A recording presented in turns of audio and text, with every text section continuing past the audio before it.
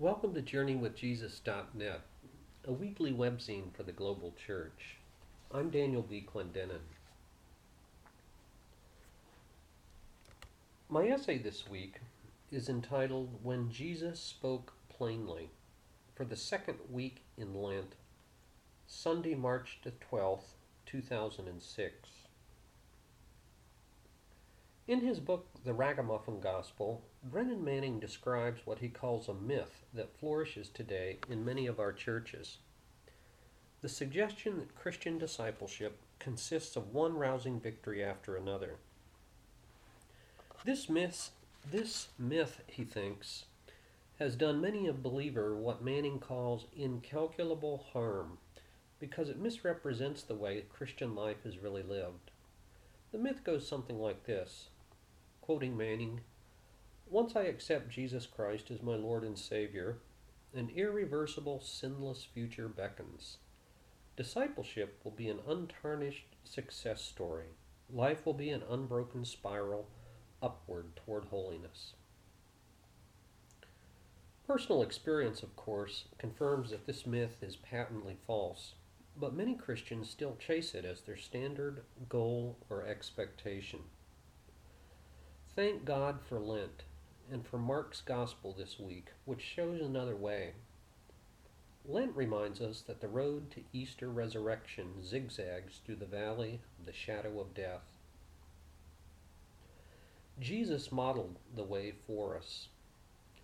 In the Gospel of Mark this week, from chapter 8, verses 31 to 38, we read how Peter confessed that Jesus was the Christ. After which Jesus began to predict his death, much to the shock of his disciples who longed for a Savior who would vanquish the Romans. We read in Mark 8:31, "He began to teach them that the Son of Man must suffer many things and be rejected by the elders, chief priests, and teachers of the law, and that he must be killed, and after 3 days rise again."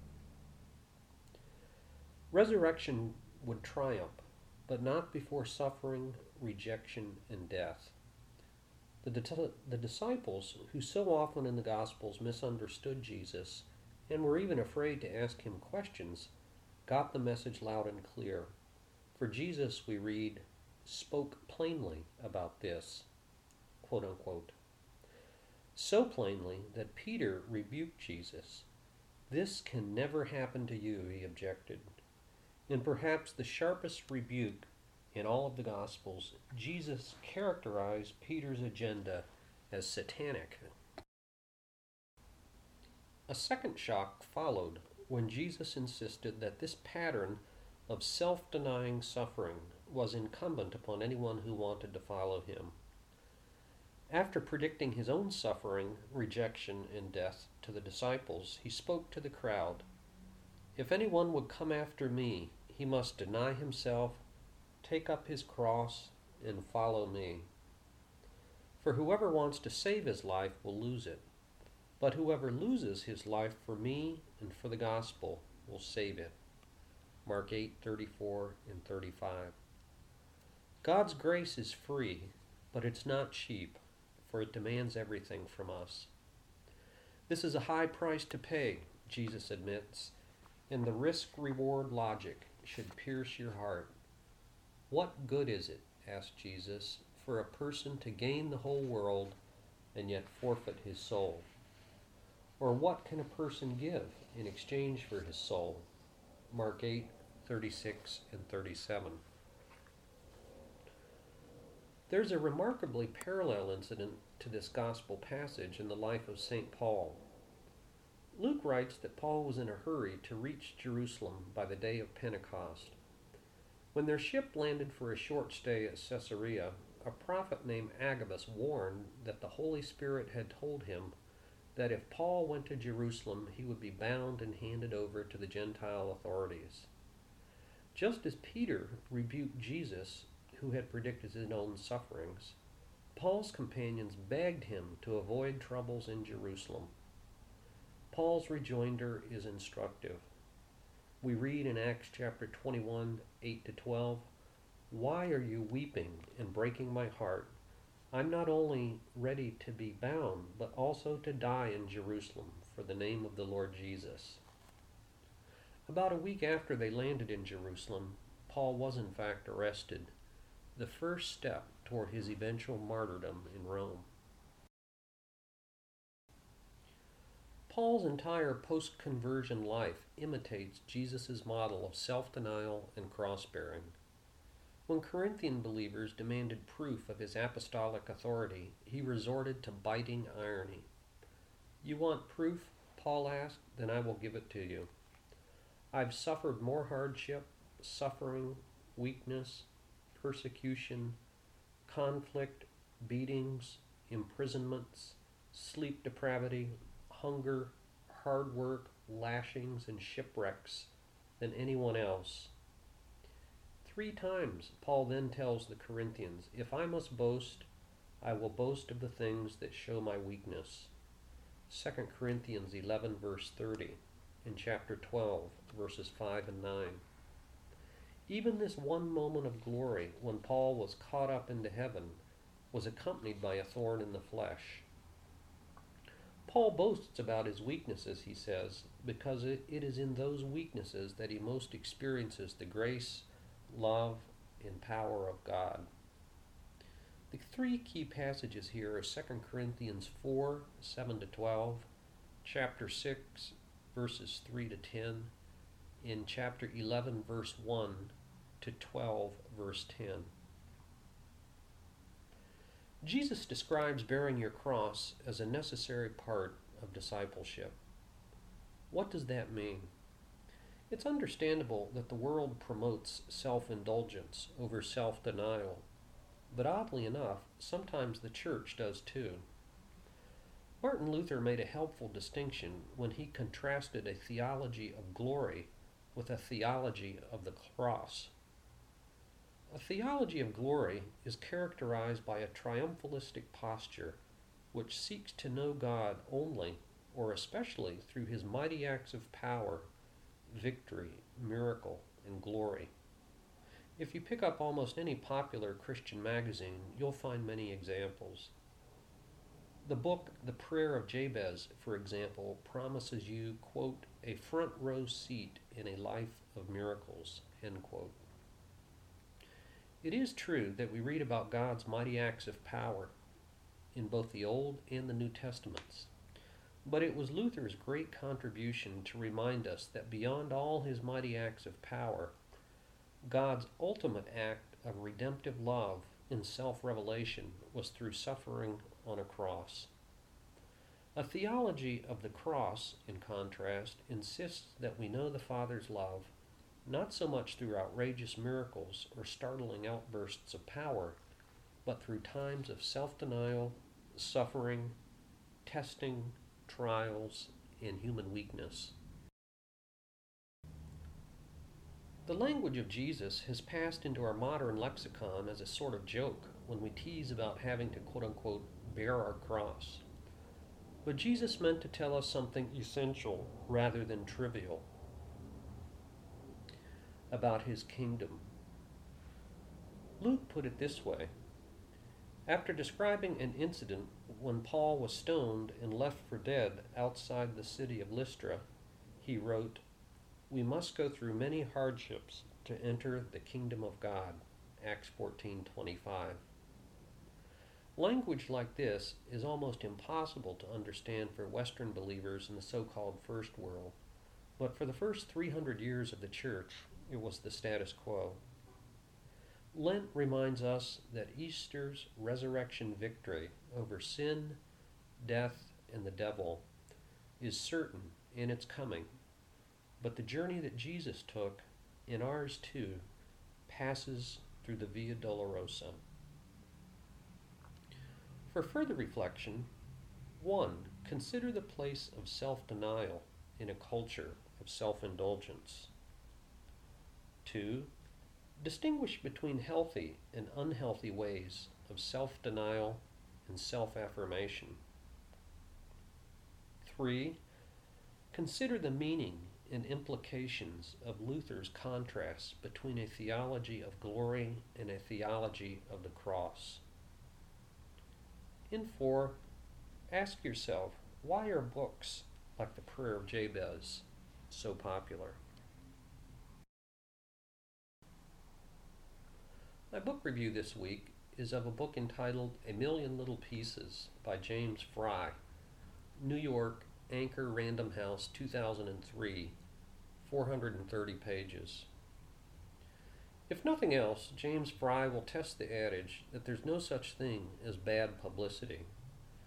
This emotionally raw memoir, a word that must be put in quotation marks, of 6 weeks in a drug rehab center, along with a second book entitled My Friend Leonard, published in 2005, both still sit atop the New York Times bestseller list for nonfiction in both hardback and in paper.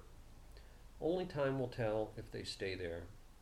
After intense scrutiny, public outcry, a mea culpa on Larry King Live, and then not one but 2 appearances with America's pastor Oprah, Fry admitted that not everything in his book is precisely true. In fact, some of it is false. He did not spend 87 days in jail, but perhaps 3.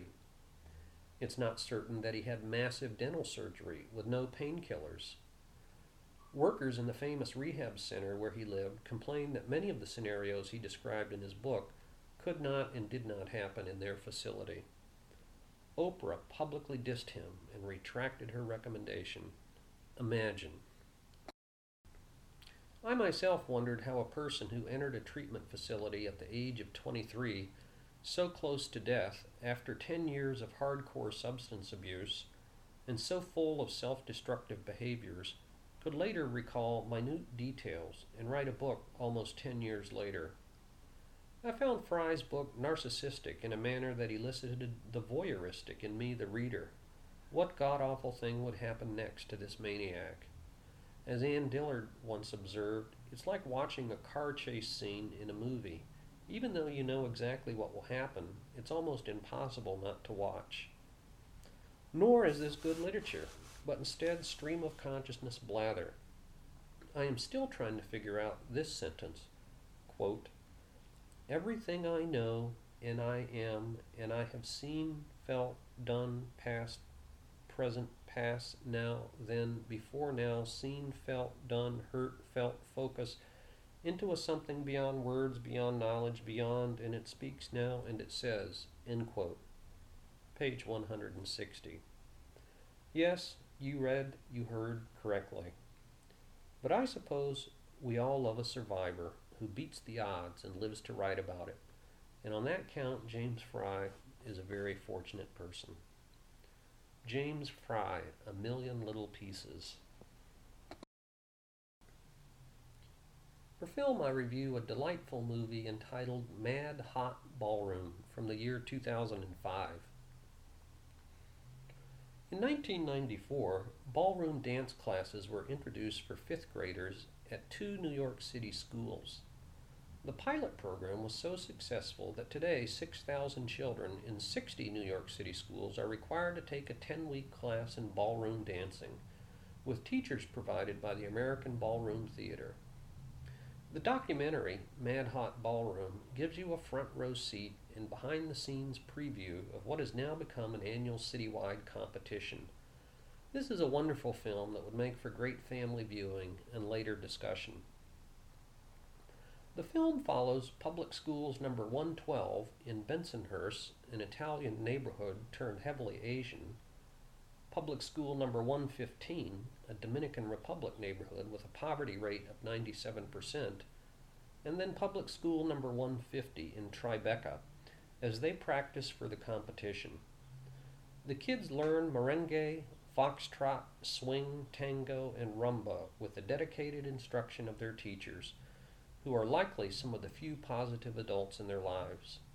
One teacher interviewed even bursts into tears thinking of her kids. I see them turning into little ladies and gentlemen, she said. Of course, many of these kids have so much going against them, and it's painful to listen to them talk so nonchalantly about poverty, domestic violence, absentee fathers, gangs, and drugs. In this respect, the film reminded me of Born into Brothels, and how the art of photography in that film captured the imaginations of small children and even transformed their lives. Others compare the film to Spellbound. The real success of this film is apparent when you consider that there's no narrator. The children speak for themselves, as only awkward fifth graders can, and they have a deeply human story to tell about growing up in New York City. Mad Hot Ballroom from the year 2005. And finally, for poetry, we have a poem by Czeslaw Milosz, who lived from 1911 to 2004 and who won the Nobel Prize in Literature in 1980. This poem is entitled Gift. A day so happy. Fog lifted early, I worked in the garden. Hummingbirds were stopping over the honeysuckle flowers. There was no thing on earth I wanted to possess. I knew no one worth my envying him. Whatever evil I had suffered, I forgot. To think that once I was the same man did not embarrass me. In my body I felt no pain. When straightening up, I saw blue sea and sails. Thank you for joining JourneyWithJesus.net for Sunday, March the 12th, 2006. And please join us every Monday for a new essay, book note, film review, and poem. I'm Daniel B. Clendenin.